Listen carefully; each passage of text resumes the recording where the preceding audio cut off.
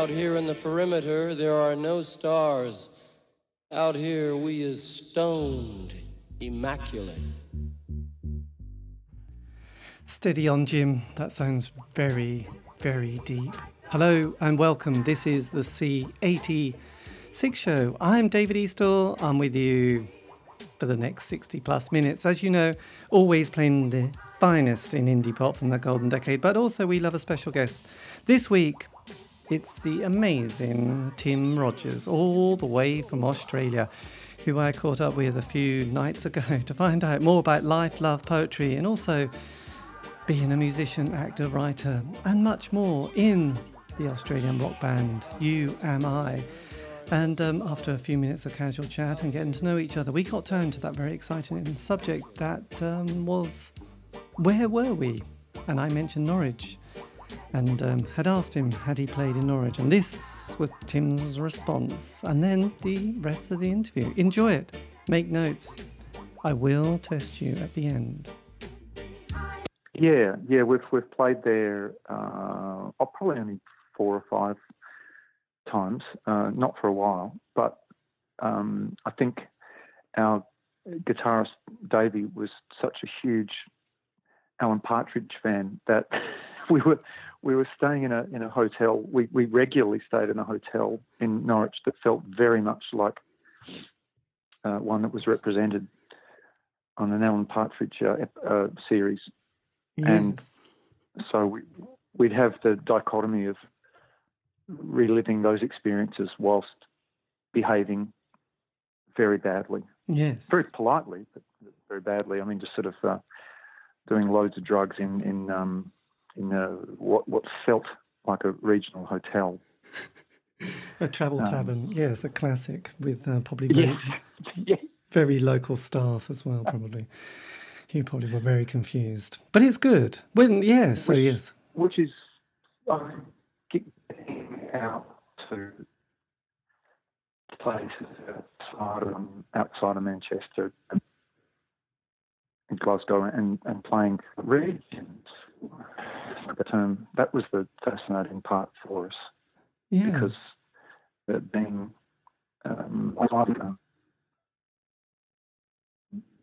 interested in history and in culture, that was the greatest part of being able to tour the big cities and getting regional. I know, you're out there in the wilds, really. So look, to be honest, I was born in the mid-60s, so I'm now in my mid-50s. You're a bit younger than me, aren't you? So I was just kind of curious, it's always interesting to know, what were your kind of teen years kind of growing up? When did music suddenly become sort of a major part of your life and you started thinking, this is incredible? Because for me, it was like the early glam years of Sweet and Alice Cooper and then eventually David Bowie and people like T-Rex, which are, but you would have just come around about 5 years later, didn't you? It was basically Kiss.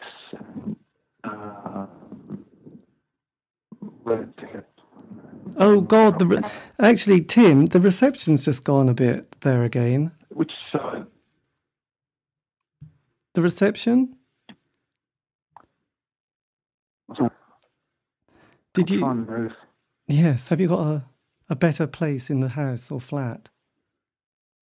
It's definitely a flat. It's a 2-room. Is that any better at all? Yeah, that sounds quite good. God. All right. We'll give it another go. Sorry about this. Yes. Yeah. So yes, the early years when you started watching and thinking, hey, I could do that. Yeah, well, it was American hard rock, really, and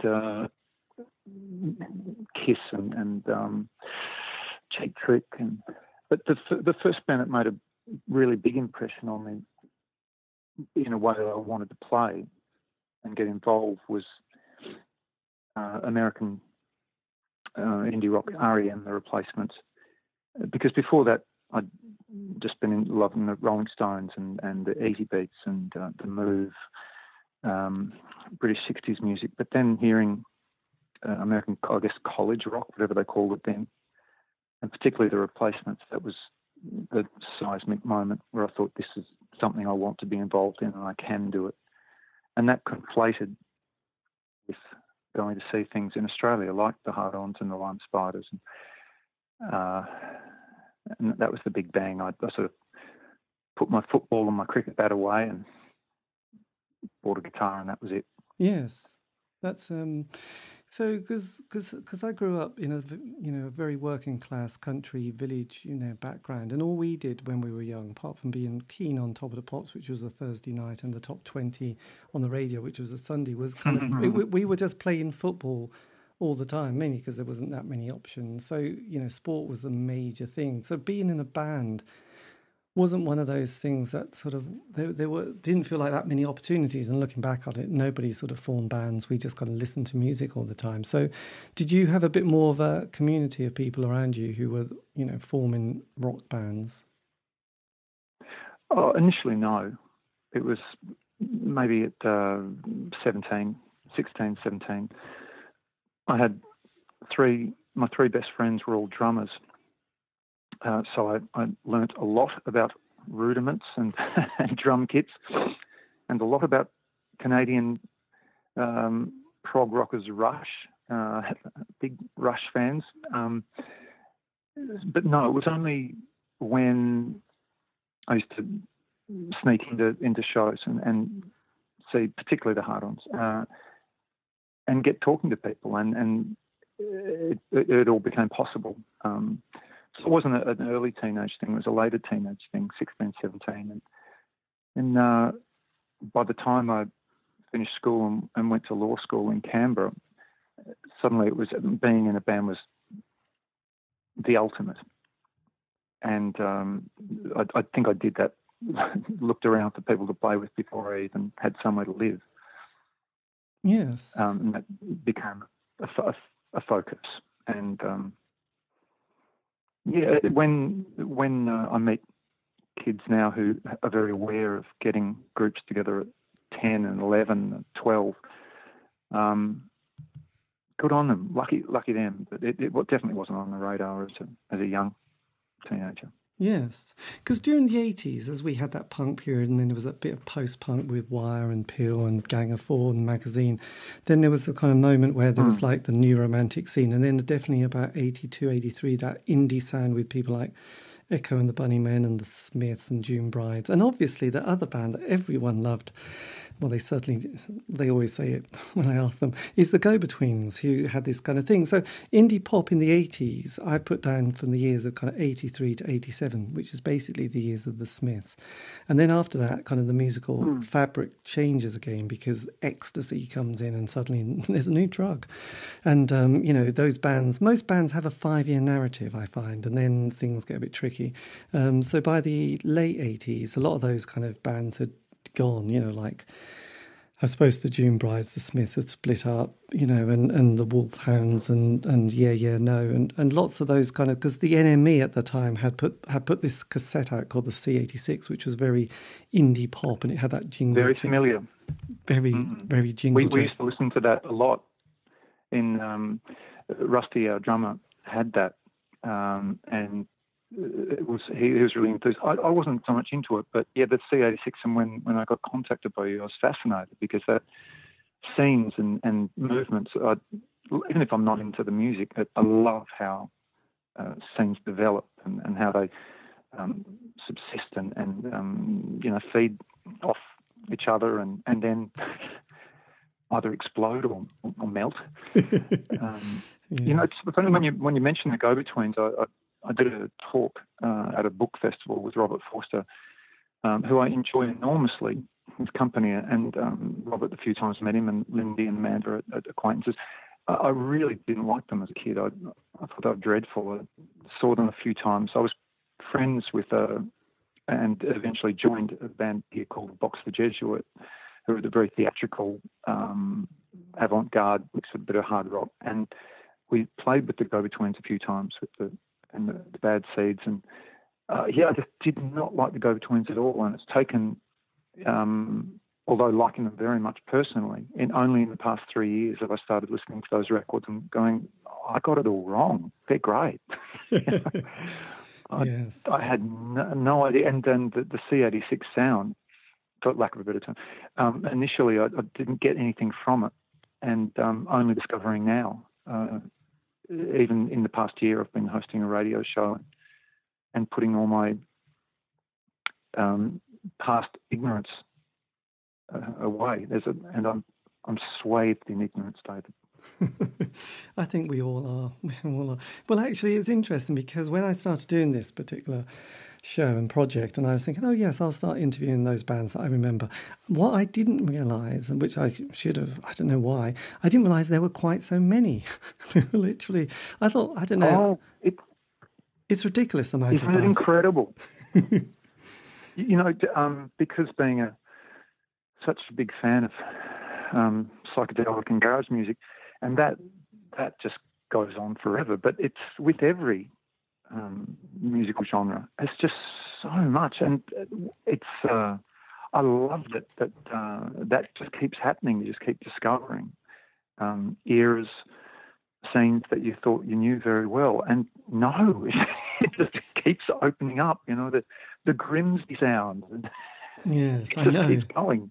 Well, it's interesting because I wasn't a big Go-Betweens fan. I preferred the Triffids, and it was only afterwards that I started to listen to them. And one of the reasons is that it wasn't so easy to listen to an album back then. You'd have to either take a gamble. You'd read a review from a journalist that you thought, I'm not quite sure if I trust them that much ever. And you have to spend £3.99 for an album, and you just think, I haven't really heard it, but it's been given the album of the week, and you think. So I mean, in a way, and the other thing which was quite interesting at that time, there was the gatekeepers. There weren't that many places to sort of listen to music. So for us, we had this guy called John Peel on the John Peel Show, and he was 3 nights a week or 4 nights a week, and so he was the person that you went to hear something quite new and different. And to be honest, at the time, now I listen to it, it all sounds, even like the Sex Pistols, it sounds almost like quite middle of the road, really, doesn't it? But at the time, it seems quite radical, but for some unknown reason, it was Duran Duran, Spandau Ballet, Sade, Phil Collins, you couldn't move, and obviously we had the Men at Work and all that kind of stuff. But then, this other stuff was kind of, that's already alternative, and you'd listen to the Go-Betweens and you think, no, that's not alternative, that's just really nice pop, that's nothing unusual. I don't know why that wasn't played on daytime radio, but it wasn't. It was played in the evenings or, on obscure college radio. So it was kind of an interesting time, the 80s, but you finding music and then sort of trying to actually buy a copy. Sometimes, I remember buying the Lime Spiders Out of Control, and it was really expensive, and I had to go to London to find it, and it was really like, bloody hell, that was quite an investment then. That was probably, I think, the 6th single I ever bought, and tried to play it in each incarnation of any band I've ever been in. That was a huge thing. And you're exactly right. I was just fortunate enough that my older brother, who I started the band with, had worked in hospitality and just bought records and went and saw shows. That was all and drugs and beer, and that was all he spent his money on. And so when he was at work, I could break into his room. And but he was into I'm sure he had a copy of the C86 as well, but into grindcore, Napalm Death and Concrete Socks and Heresy and Australian hard rock, Grong Grong, Kingsnake Roost and the Spiders and Mass Appeal. But then when Rave and Acid House hit, he got into that. So he had such a Catholic, multifarious taste that I could, when he was at work, break in, and he was the gatekeeper. But I agree with you wholeheartedly, and I hadn't thought about that in a while, that buying a record or a single was such a massive investment. You're right, and has to get the train into town, and an hour there and an hour back, and holding something in your sweaty little hands, and you didn't know how good it was. Yes, absolutely. And it took ages before you played the B-side of a single or album because it just feels like, you just had no idea after digesting the first side. And trying to convince yourself you liked it, even if you didn't like it, because frankly, by then, you weren't going to just play it once and throw it in the bin, or play 20 seconds as we do now on Spotify and go to the next track. You were going to definitely play it. Because it's interesting. I was going to say, I had an older brother, and I'm a little older than you, and in the 70s, he was really into prog rock, and I would have to sneak into his room after being told I mustn't go in his room and play Yes, Genesis and Wishbone Ash and Barclay James Harvest. But he was of that generation who loved prog rock, and I was curious. I was young, and I thought, yeah, that sounds... It's not the Jacksons or, I don't know, Telly Savalas or some novelty record from the 70s. Yeah, look... I remember listening to a lot of Jethro Tull. My favourite, well, not my favourite, it was horrible, but when I first heard The Replacements, was through seeing a video clip, and I was 15 and caught the bus to the nearest record store and bought 2 Residents records, thinking that I just got the names wrong, Residents, Replacements. Got home, I'd worked very hard at the pizza shop to make that money, and came home and I'm listening to Residents records going, this isn't the fucking band I listened to last night.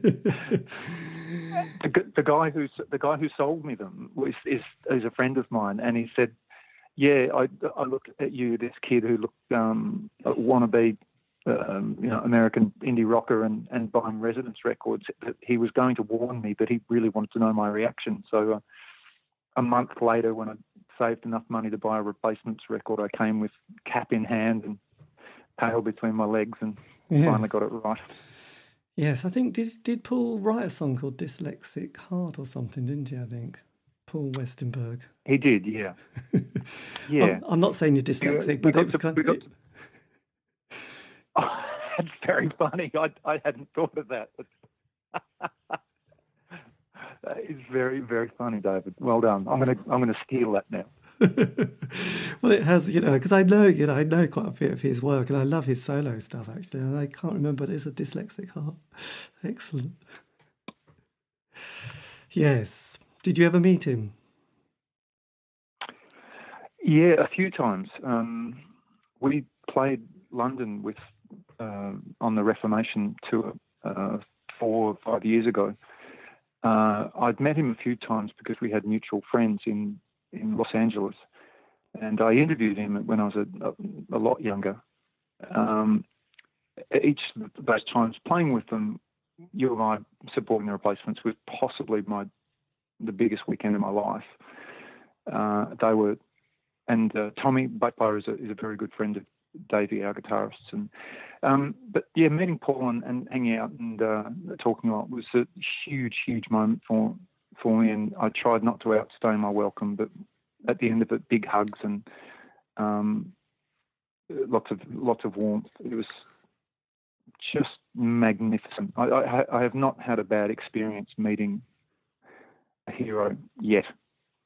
But the meeting Paul and talking with him was just the biggest thing for me. And I when I hugged him and I started crying, and I just walked off with a bottle of whiskey, and Paul turned to Davey and said, "Hey, is Tim all right?" And Davey just said, "I think this is a bigger deal for him than anything else." But my last words to Paul were, "Thank you for giving me a life." Excellent. I know. Here Comes the Regular. That's a classic song. So, God, no, I do think the solo stuff is amazing. So then, I'm with you. The band, when you formed the band, did you feel, because that was kind of an interesting period, because there was, I know, everyone gets a bit sloppy with their terms, but there was a sort of a bit of a crossover. You had the rave scene, but then the early years of grunge had started to bubble along, because there was a sort of compilation called Sub Pop, and there was Sub Pop 100 and Sub Pop 200 that John Peel played a lot, and we were getting very excited because Nirvana sort of came over and was supporting Tad on a tour of little art centres around the place. And then, so obviously you had Sonic Youth and the Buttholes and Big Black and people like that. So you must have been, when you were forming your band, kind of having that very much on your radar, thinking, actually, we're not going to sound like jingly jangly pop anymore. My heart was probably more in jingly jangly pop, but because by that stage I was quite mentally ill, and I needed music that was full of hope and beauty. But when I left law school and had to get medicated again, I formed with my brother, and they were absolutely diehard into hardcore, and then absolutely those early Sub Pop records. They were subscribers to the Sub Pop Singles Club. So when they asked me to join the band, I didn't have the confidence, and I just wanted to please them, and so I started writing songs, what we thought in that style, and I really liked those records.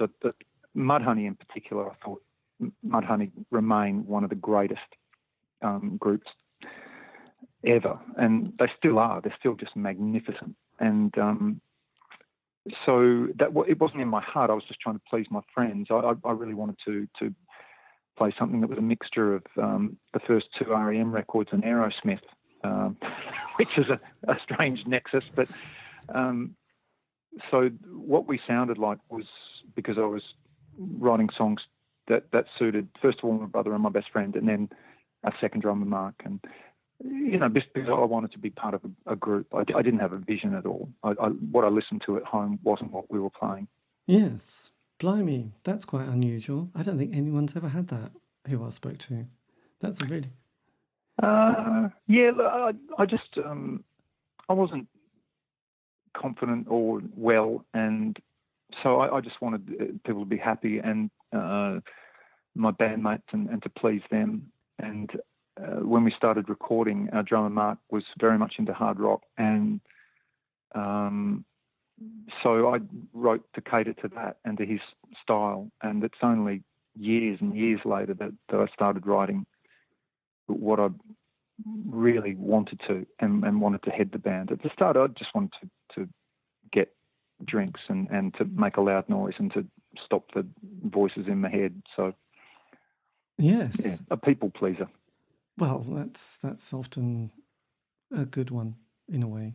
But look, then, because it was a hell of a jump, because from being a sort of debut band, because to be honest, Norwich don't have a lot of bands. They don't have much of a musical scene. When there's a record label called Cherry Red Records, and they, a couple of years ago, released like 7 CDs on the Manchester sound from, I don't know, 1970, late 70s to like the early 90s. Cherry Red is based in Norwich? No, God, it's based in London. But they put a compilation out.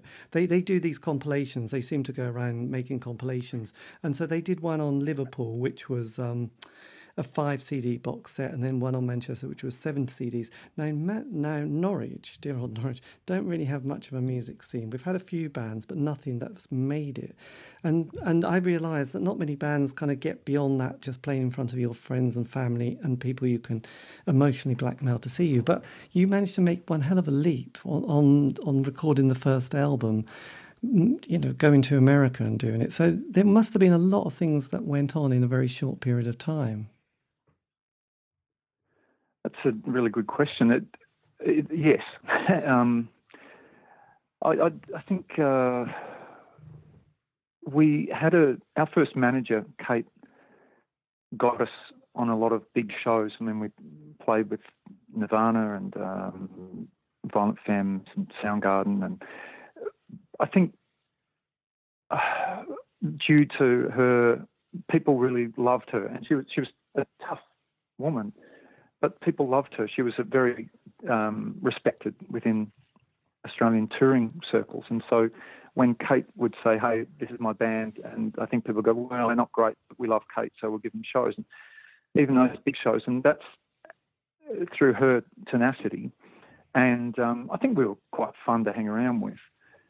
And then a record label approached us and made all that happen. It wasn't our tenacity at all. We were just we had one guy at the record company, Todd Wagstaff, and Kate Stewart, our manager, who just pursued things. So when I know that the band's been said that we were record label inventions and given such a leg up. But no, it was two people's dedication to us. And so they contacted Lee Ronaldo to produce us, and we got on terrific with Bill. I just saw them yesterday. We're still very good friends. We were just, two people who really believed in what we were doing and made it happen. We did none of that, the three of us, none. We turned up, drank a lot, started to write some better songs, hopefully. But yeah, a lot did go on very, very quickly.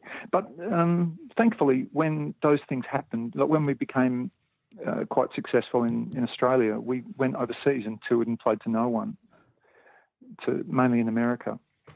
So there was no problems with us getting ahead of ourselves. You know, anytime there was something great that came, we'd go somewhere where no one knew us and be mildly let down.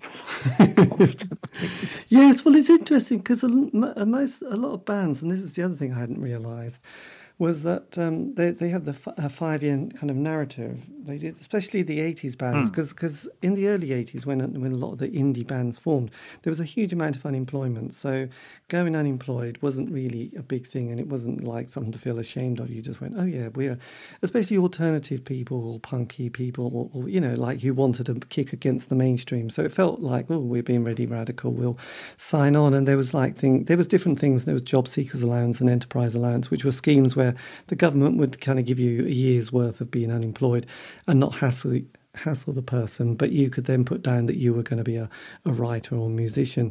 And out of that, you know, there was a lot of bands that formed, and they thought, well, this is great because, you know, we're not working, we're in a band. And then, you know, they make a sound and John Peel kind of picks up on the single, and then they get a John Peel session, which is like, wow. And then they get a few more gigs around the country. And then that first album, things are good. The second album, that's when things get tricky. And what I noticed was that anybody who ever said they toured America would then say in the next sentence, and then we came home and split up because it just completely did us in. So how did you... How did you feel with kind of touring, you know, like that kind of scene? Because I think it's kind of a big shock, because when you're in, you know, the UK, you drive, you go to a little city, it's lovely and there's loads of history, isn't there? Castles and churches everywhere. You play in front of a load of, you know, pasty-faced kids with, you know, lacking vitamin D, but at least you've got 100 or 200 people wanting to see you, don't you? And that's quite good. And then you go and you drive 8 hours in America in front of 10 people who look a bit confused. Well, the first big tour we did there was with Soundgarden, and they gave us a bus, and their crew gave us American Cocaine and not the band, the crew. And it was such a wild experience, and we loved those people, and they were so generous to us. After that tour, we hired an old school bus that drove 12 hours and played to no one.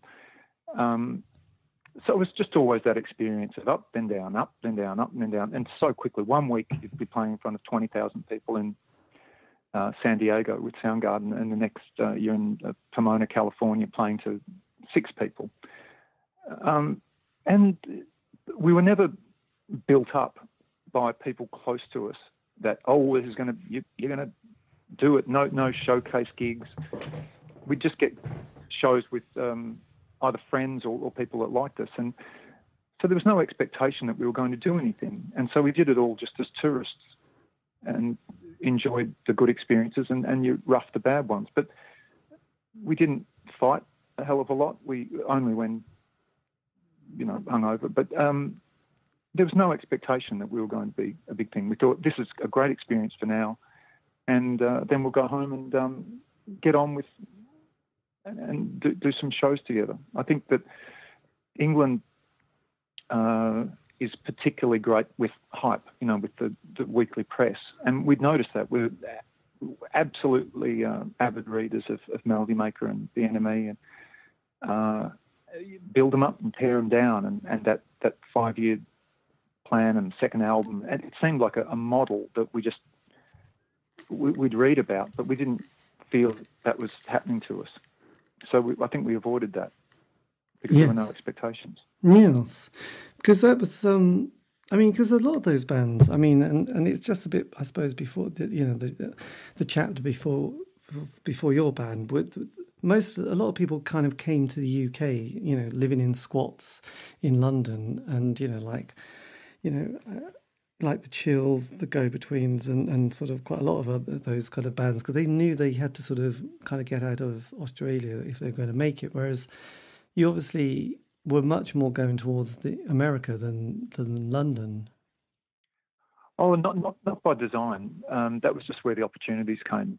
We didn't seek to do anything by ourselves. We were asked, and Ronaldo and Sonic Youth, and particularly Soundgarden, and then Rocket from the Crypt to Twist Here.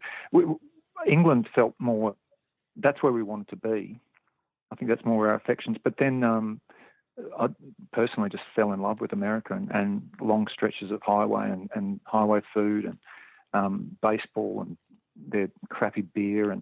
But then years later, when we got to England, touring England, Scotland, Wales, Ireland was the hugest thrill for us, even to be lambasted by the weekly press. That was even a pleasure because there's a very, the history of British music, Scottish music, post-culture, just everywhere. It was just everywhere we turned, there was something brilliant. We were playing, I remember, where was it? In this stupid experience, we were in a tiny town playing, and then we ran into Rick Wakeman of Yes on the street. We said, "Oh, Rick, can we buy you a pint?" He went, "Well, that'd be great, yeah."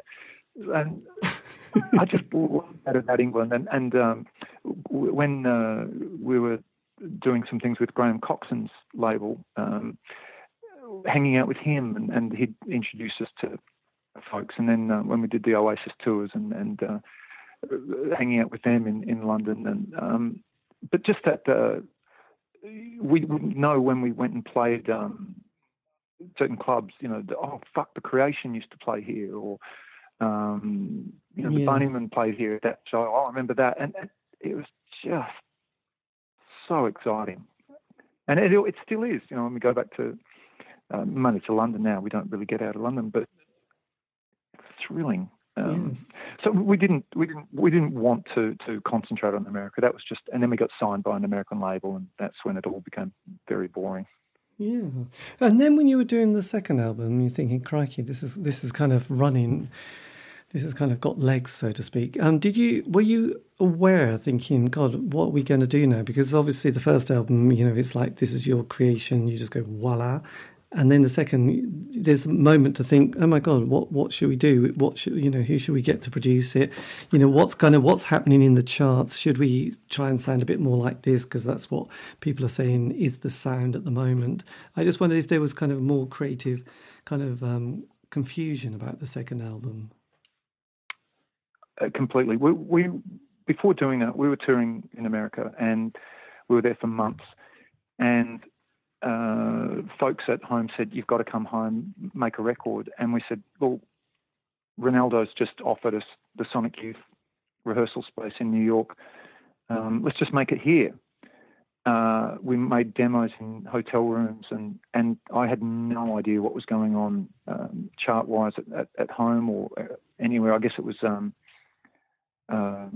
Stone Temple Pilots and Bush were the big bands at the time. I knew that I just didn't want to sound like that because I've got a very weak voice, and so I just wrote what was going through my addled little brain. And Rusty, who was drumming with us from then, and that was his first LP. On the second LP, was such an inspiring and propulsive and chaotic drummer.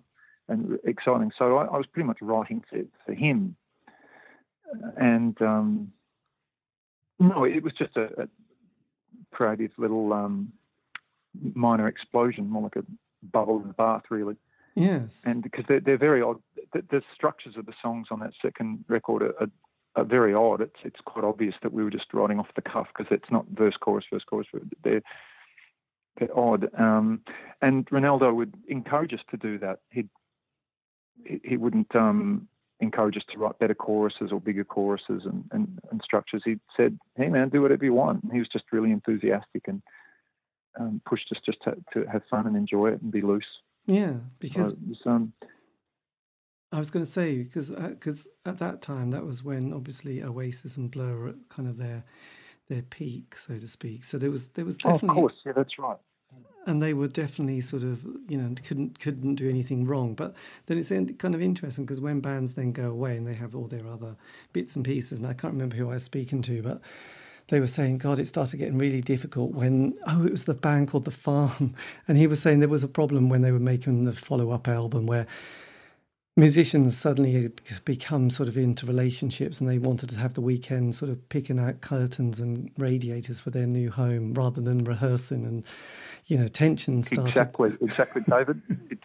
That is so prescient, because I've got friends who are so much more successful than I am, and bands and singers, and when they got successful, they were out looking at houses, and but we never did that. Well, we didn't have money to do that, and or the success. We just kept on touring, and I don't think the three of us wanted to. No one in our band would ever say, "I can't do that. I'm out with the missus looking for a new sofa."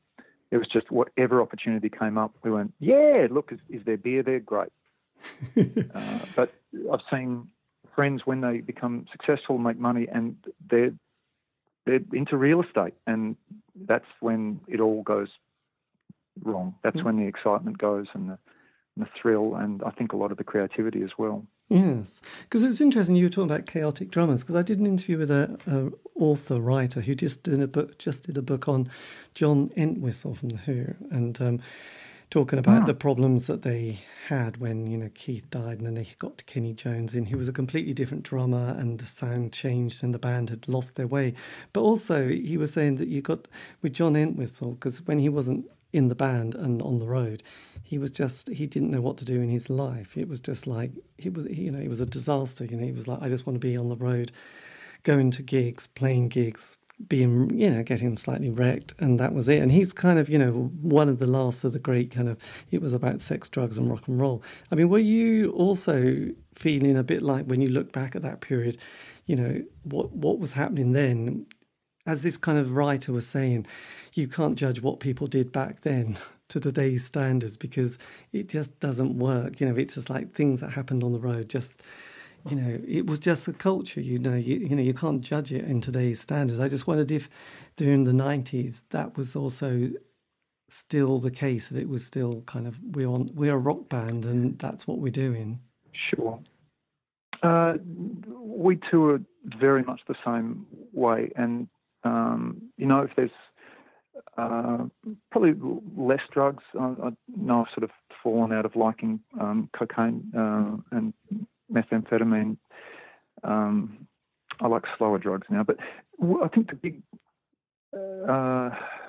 big factor for us was that we had a female manager, Kate, who was a strongly ethical person.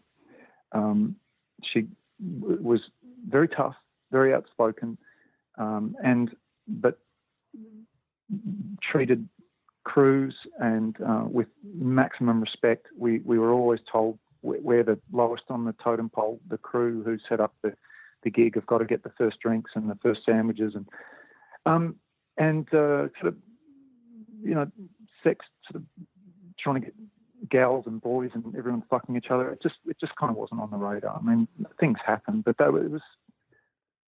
I think we were probably a little more of a family little operation.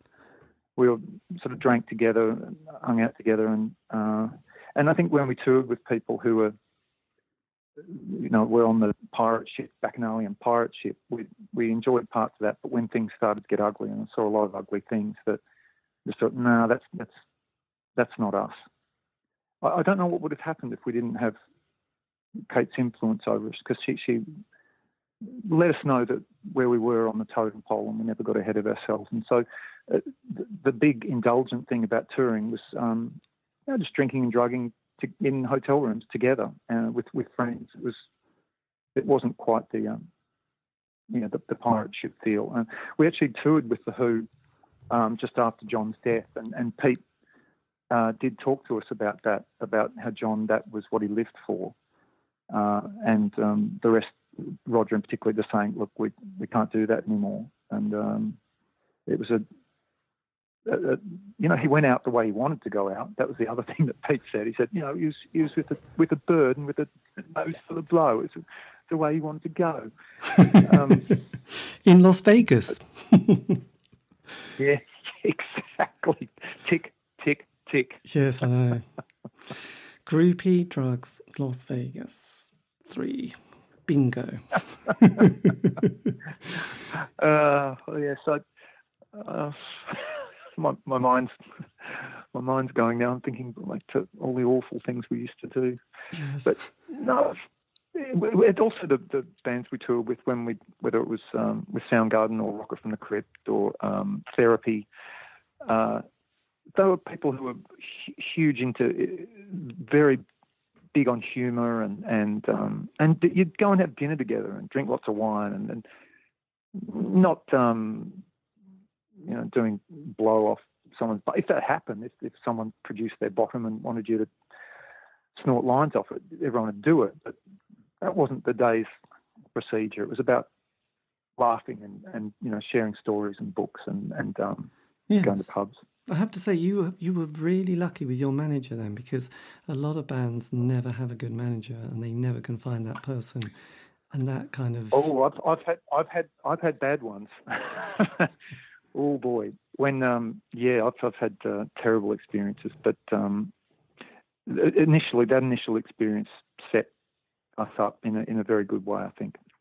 Yes, and then when we sort of almost turned the millennium. You brought out you started a solo career. What was your sort of initial feelings and sort of like creative need to branch out, because that's quite a sort of big thing to do. Yeah, the band never discussed it. We were living in Los Angeles and having our first real down period after that initial rush. We got signed by Warner Brothers in the States, and I met a lot of people I love to this day. But it was a complete drag, because we were being asked to write songs to a structure and co-writing with professional songwriters, and it was. I look back on it very unfondly, and so the disappointment of that, and we weren't getting along as well as we should. And I just started writing little country songs, folk songs in my hotel room in Los Angeles. And I just thought, well, I can't hear Russ playing on these. He'd play them, and he'd play them perfectly, but it's not what I want to do with the band. And so I moved to Melbourne when I got back from Los Angeles and met a lot of folk musicians and country musicians, and made this record in a basement of a friend's house. So it was, no great design, just that I was probably sad. The relationship was breaking up, and I felt that the band was being dragged down by being signed to a label, and I was disappointed in myself for allowing that to happen and not being smarter. And that started that thing. But it was playing with other musicians in Melbourne. It's probably the least solo thing I've ever done, because a lot of other musicians on there. And, yes.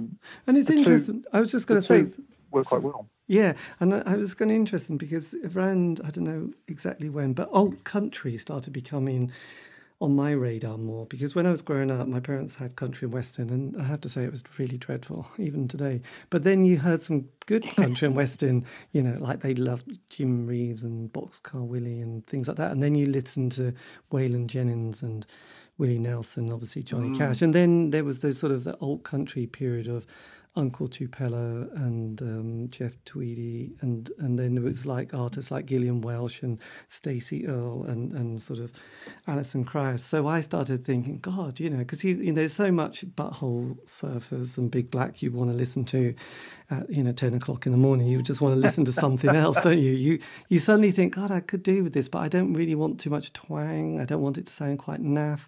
And then you hear these other guys who are writing these amazing records and recording stuff in the sort of late 80s and then early 90s. And I just wondered if that was starting to kind of enter into your aura. That's a very good point, though, and I hadn't actually thought of this but in 97, 98, we toured with Wilco through Europe and had a great time touring with them. And I also started to become a long-distance friendship with Steve Earle, as he was getting better and more communicative, and his records post Getting Clean, Train a Comin' and I Feel All Right were huge to me. God, that record is so amazing. And there's Lucinda Williams plays on one of those tracks on side 2, which is just, I love that album. And I went to see him on that tour at the UEA. Yeah. It was amazing. God, I hadn't thought, but Steve's, we don't see each other much, once every 4 or 5 years, but he's been very generous and really lovely to me, and probably that gave me a little temerity. He and his brother, I was going to make a record with them. That's the second record outside of the band. Hopefully one day it'll happen. But yeah, probably we toured with Wilco on their Being There tour, that second LP, and I really liked them. They were very serious people, but again, still acquaintances to this day, particularly with John, their bass player. Maybe hearing those sounds, I thought, oh, right, you can be a little bit plaintive, be a bit more lyrically dense,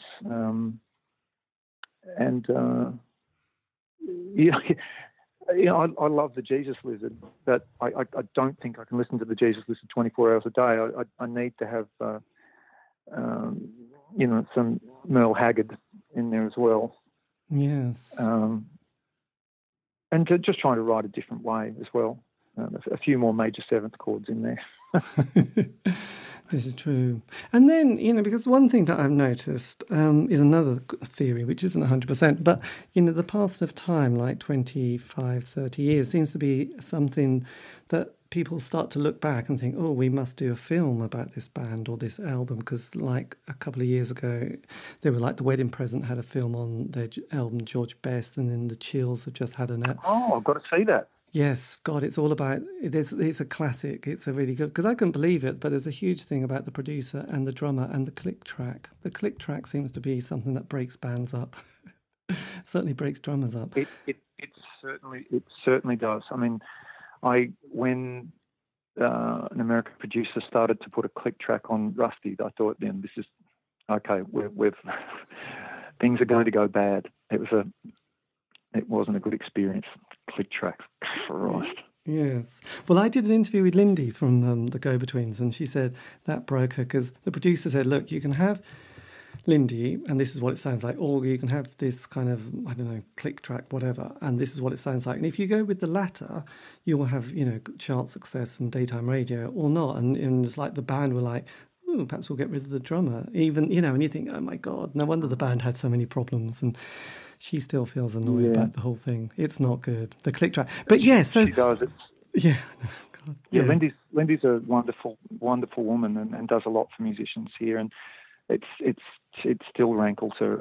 And she's such a unique drummer. I think she's absolutely one of the finest and makes that sound. And as soon as they got the other drummers in and click track, it lost it for me. But Anyway, yes, it's like David Bowie's mid 80s music. You know, I was a huge David Bowie fan, but his mid 80s stuff was not good.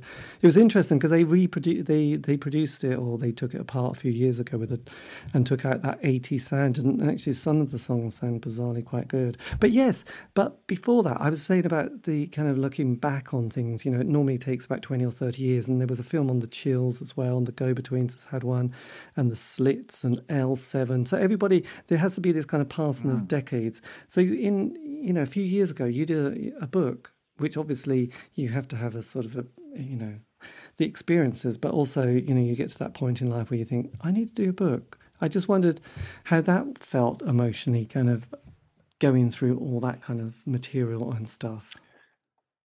Oh, well, the book is not autobiographical at all. It's memoirish, and it doesn't talk about. I actually don't talk about the band maybe twice. It's absolutely not, because I don't think the story of the band's that interesting. I think that we're interesting people, but the story is not a fantastic one, and so I tried to write it in a bit more impressionistically, or it's more about a 47-year-old sort of formerly mentally ill drinker than a story of the band, and a chap who's making a documentary about the band, and he started last year, and he's come around to my joint a lot and saying, "Come on, Tim, what do you want?" And I said, "Well, don't let a band dictate their own film experience or their own book, because they'll want things taken out. But the stories in the things that we don't want you to show or to represent." I've always thought Rusty, our drummer, is an excellent writer, and he could write a very interesting story about the band, but I couldn't, because I'm just very solipsistic and in the middle of it and missing the whole story. I missed a lot of the really fun stuff that Russ and Andy and David probably saw and got involved in. So the book, was not autobiographical at all, and I've got no interest in doing that. Yes. I'd love it if Rusty did, but no, not for me. I'm a very solitary, and I think I miss a lot. And any worth I've got as a writer is impressionistic stuff rather than facts and what actually went on. Yes. Did it feel at all cathartic doing it? I mean, Yeah. Well, it's talking about, and often a few chapters are done in character. They're not as me. I sort of attempts at fiction, which is I'm writing fiction at the moment, and cathartic. It was just a real grind and hard work, and working with 3 editors and with the book company. I was just very relieved to get it done. I wasn't nervous about it coming out, and I really enjoyed going to book festivals and meeting other writers. I met a lot of writers in that process that are friends to this day, and we communicate. So it was enlivening. It was an enlivening experience. I learned a lot. And hopefully that, with what I'm writing at the moment, hopefully I can finish it. Yes.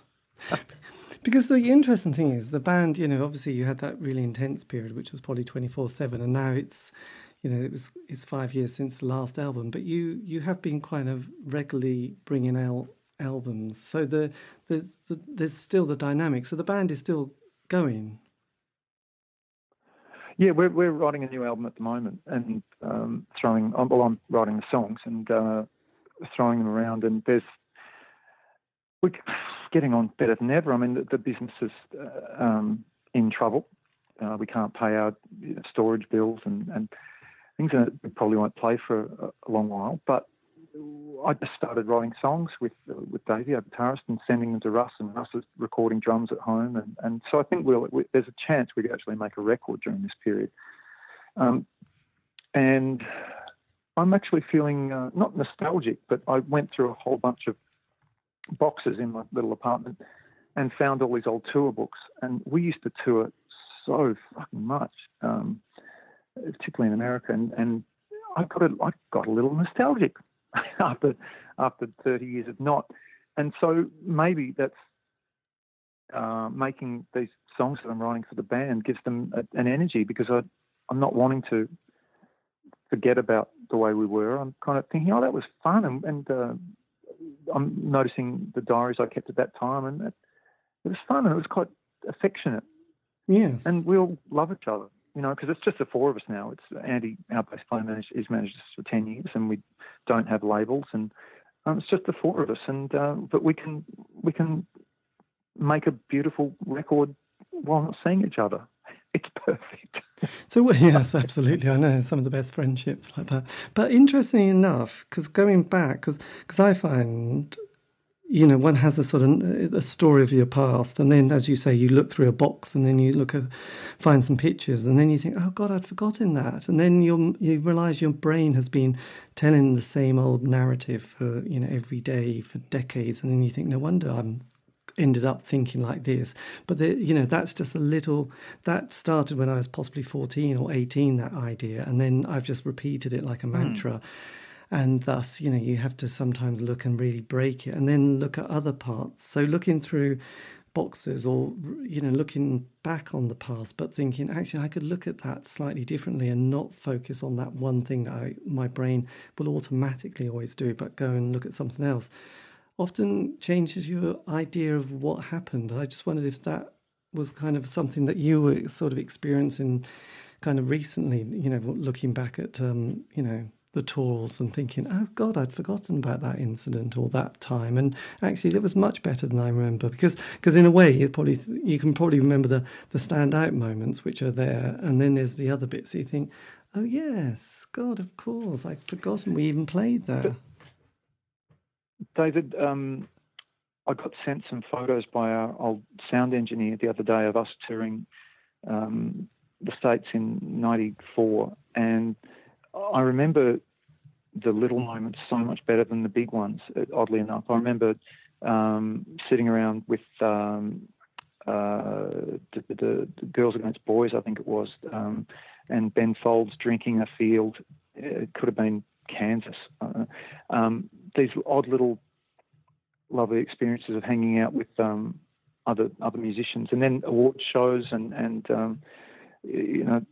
taking drugs with this person of note, and all that. I have to be told to go about them. But what I've been finding is, as well as looking at the photos and seeing how sprightly we all were, is going back through old novels and that I would have been reading at that time, and just noticing what I'm writing in the columns, and just noticing that I actually wasn't that much different from how I am now. I mean, I kind of come off as being rather brash at times, but it's just a very solitary, quiet person who couldn't wait to get on stage and release all that energy.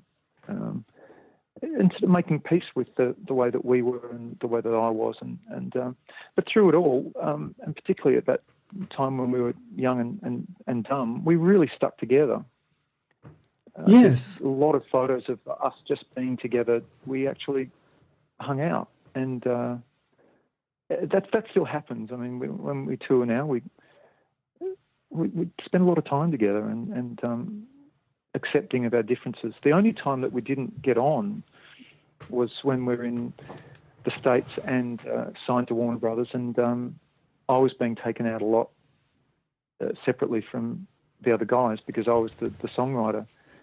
That was the only really difficult time. Yeah, I mean, you were saying at the beginning, when you were sort of 18 and had finished college and around the band, you said you were sort of had suffered a lot with mental illness. How have you managed to sort of cope with that side of your life? Because obviously, I've been asthmatic all my life. You don't get rid of it, you have it, and you have to go through ups and downs and stuff like that. So I'm not saying, like illnesses, everyone's different, but, you realise, oh, this is something I've just got to work with.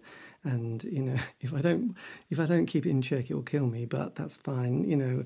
I'll have to have this weird relationship with something. And, and obviously that's physical. You've got something which is more mental. I just wondered how that's that's been with you?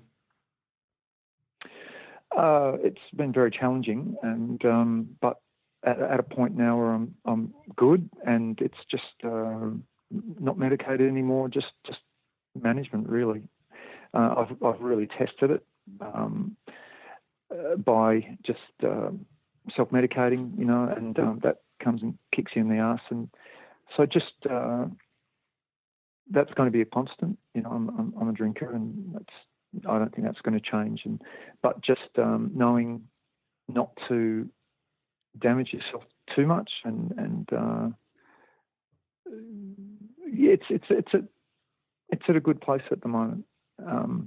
But I just know, as you said, it's probably the strongest or the most difficult relationship I've ever had, and the longest one.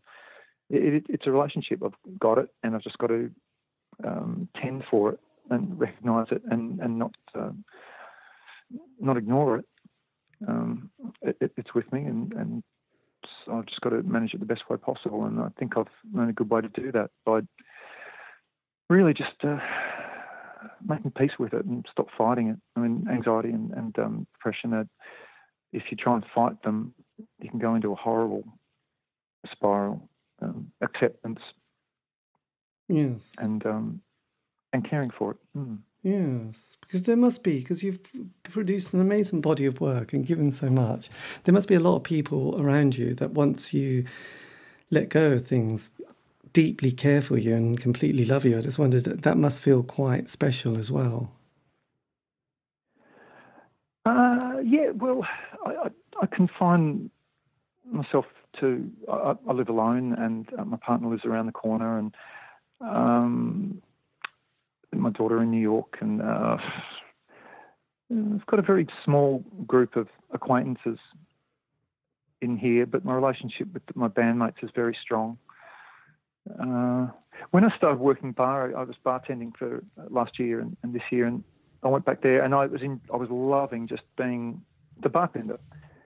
And then it became more and more people would come in and want to talk about music stuff, and that's when I started feeling uncomfortable. I thought, I'm not here to talk about anything I've done in music. I'm just here to be a bartender. I just want to work and get a regular wage and clean up afterwards. And so it's when there are a lot of people around, that's when I start becoming uncomfortable. One of the things I've recognised that's better for my health is that I just stay with very few people that I know and trust. I mean, I'd love to play in front of a lot of people. That's fine, but I don't want to talk to them. This is true. This is very true. And fitness, because you were very sporty when you were young, have you managed to sort of maintain a physical, ability? I know that talking to, is it Blackie from the Hard-Ons? He's very big on his... He's a maniac. Yeah, he's a fitness fanatic, and he looks good, man. He looks better now at 56, whatever, than he ever did. He's such a good guy. I love Peter. Well, I'm still thin, and I'm relatively fit. I still play a lot of football and a lot of cricket, but I kind of counteract that with drinking and smoking, and no, I think I'm relatively healthy. Maybe it's my slightly nervous disposition that's kept me thin. I just think I'm a bit lucky that way, that I've got pretty good health, because I challenge it a bit. Yes. I could kind of drink 24 beers a day, and people say, well, why the hell are you still thin? I'm not sure. I think that's just genes or luck. Yes, definitely. I mean, now in particular, with a lot of ill health in my family, that I don't want to challenge that. I'm very thankful for just at least being healthy. I think at 50, if I was trying to have a good bod, I'll leave that to Blackie. All right. Yes, I know. and just kind of he's a maniac. I know, God, those abs, amazing. He's always showing them off on Instagram. Yes, dear old Blackie. But look, what would you say to an 18-year-old self? If you could have said something back to your, to yourself you know, and you could have just whispered into, you know, just whispered a few things. I just wondered what that would be, because you've obviously lived an amazingly varied and interesting life and been all over the place. I just kind of was curious. Just be less wary of people. I was very wary and very suspicious of people, mainly because of what I was going through. Just be more open and lift your head up, smile at people, smile at strangers, and read more fucking books. There were 15 years there I didn't read, and I regret it. I could have. There's so many long plane journeys and bus journeys. I could have been reading the Russians or something. Yes. Read more books, Tim, and be less wary of people. Oh, it's interesting, because I know David Bowie used to be such an avid reader, and that was one of his kind of things that he always went back to when he was not making music. So it's kind of an interesting one, isn't it? I mean, because obviously, you know, I know you said you were doing some sort of bartending last year, but did you ever sort of find yourself getting to that point where you thought, I can call myself, you know, an artist or a musician? I just wondered because often with a lot of people, you know, they have that 5 years and then they go and get a job, where you haven't. You did stick with a band and music all your life. I just wondered if you suddenly one day thought, actually, this is what I am. I'm not just faking it. This isn't just a little phase. This is actually my life. This year, I wrote a theatre project, and we were touring it. I think called Liquid Nights at Bohemia Heights, and theatre piece with some music. And I was touring around with that and with other musicians, actors, and that was, very recently I thought, this is actually my life. And sure, I'm not a bad bartender, and I'll do that, but that's not my life. This is, and I've never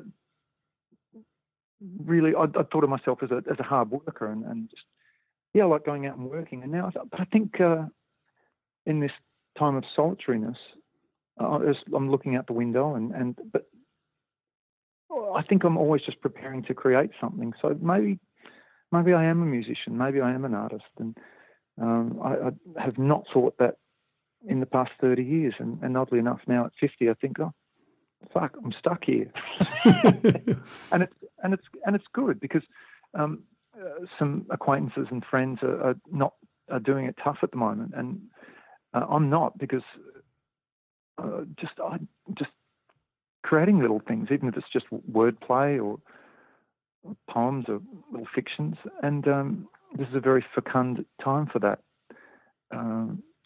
So I'm not so ashamed of saying, oh, shit, maybe I'm a writer or an artist. I'm one of those people. Whereas previously I would have been horrified to call myself that. And very fortunate. Yeah, because I noticed, you know, like Bowie was kind of, thankfully, my first single and first album. Could have been Gary Glitter, would have been terrible. But I did realise that he spent all his 60s, he spent the 60s kind of making music, which was pretty dreadful, really. But then, you know, he hit it in the 70s big time. And then, you know, you think, wow, you know, you went from Ziggy to Station to Low.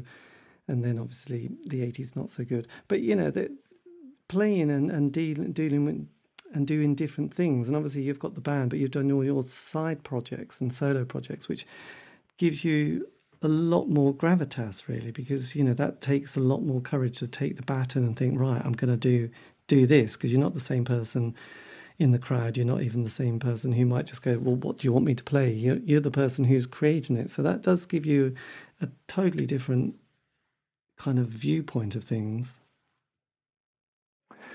Yeah, look, maybe because I play in footy clubs and cricket, I do notice that when speaking to other gentlemen or women that I play with about just what they do and what they are, and that they really like hanging out with each other and going out and having dinners with people and drinking and talking, and I can't wait to get away from people. I love them, but I don't need to be entertained. I'm absolutely happy just being by myself and or walking around where I live or somewhere else, and just alone with my own thoughts. I'm I'm so grateful that that's there. I just don't need to be entertained, and maybe that's because I've got that kind of brain. I've trained it that way that you can just be, if not creating, then preparing to create just by nourishing your beautiful brain with beauty and horror and terror and joy. And it's not like you're stockpiling stuff, but it is happening while you're out there looking out a window or walking around. Yes. So noticing the way other people conduct their lives, I'm starting to have an understanding of the way that my own brain works. Well, the other person I always loved was Lemmy from Motorhead, and I think he spent all his time sort of on a slot machine or reading, and he loved reading, but he didn't really want to socialise, particularly with people. He just liked his own company, and I think there is something about being really happy with your own company, but then one day putting on a bass and putting on the amp, turning the amps up and just, playing rock and roll. But, when he came off stage, he gave the impression of being very much happy to be on his own again and just avoiding people, doing his thing. So it's kind of interesting personality types in that way. I trust people like that. I mean, I love Lemmy, but I do trust that a little more, and I'm at peace with that. I get quite nervous when it's obvious that people need people to be around them. I know within the band, the four of us are very happy in our own company, individually and together, and that there's a peace that comes with that. I think that's one reason why we've stuck together for so long and love each other, because we recognise that in each other. That if we're alone, we're fine with that, and we kind of need it. And if there was someone in the band or someone that was close to that needed company, my partner she's a waitress. And is excellent at a job and has been a waitress for 35 years, but it lives alone and has for a very long time. And again, just is, as long as she's got her books and records, she's fine. And I trust that. Yes, excellent. And that was me in conversation with Tim Rogers. A huge thank you to Tim for that. And yes, do check out his amazing back catalogue, and hopefully there will be new material soon. Plus, he has a book out. But yes, You Am I. They were amazing. Anyway, thank you for listening. This has been David Eastaugh, the C86 Show. If you want to contact me, you can on Facebook, Twitter, Instagram. Just do C86 Show. I will be there. Keep it positive. That's what we say. And also, I've been interviewing bands for the last few years. So I've got all those on iTunes, Spotify, and Podbean. So, do, again, C86 Show. Anyway, stay safe. Until next time, goodbye.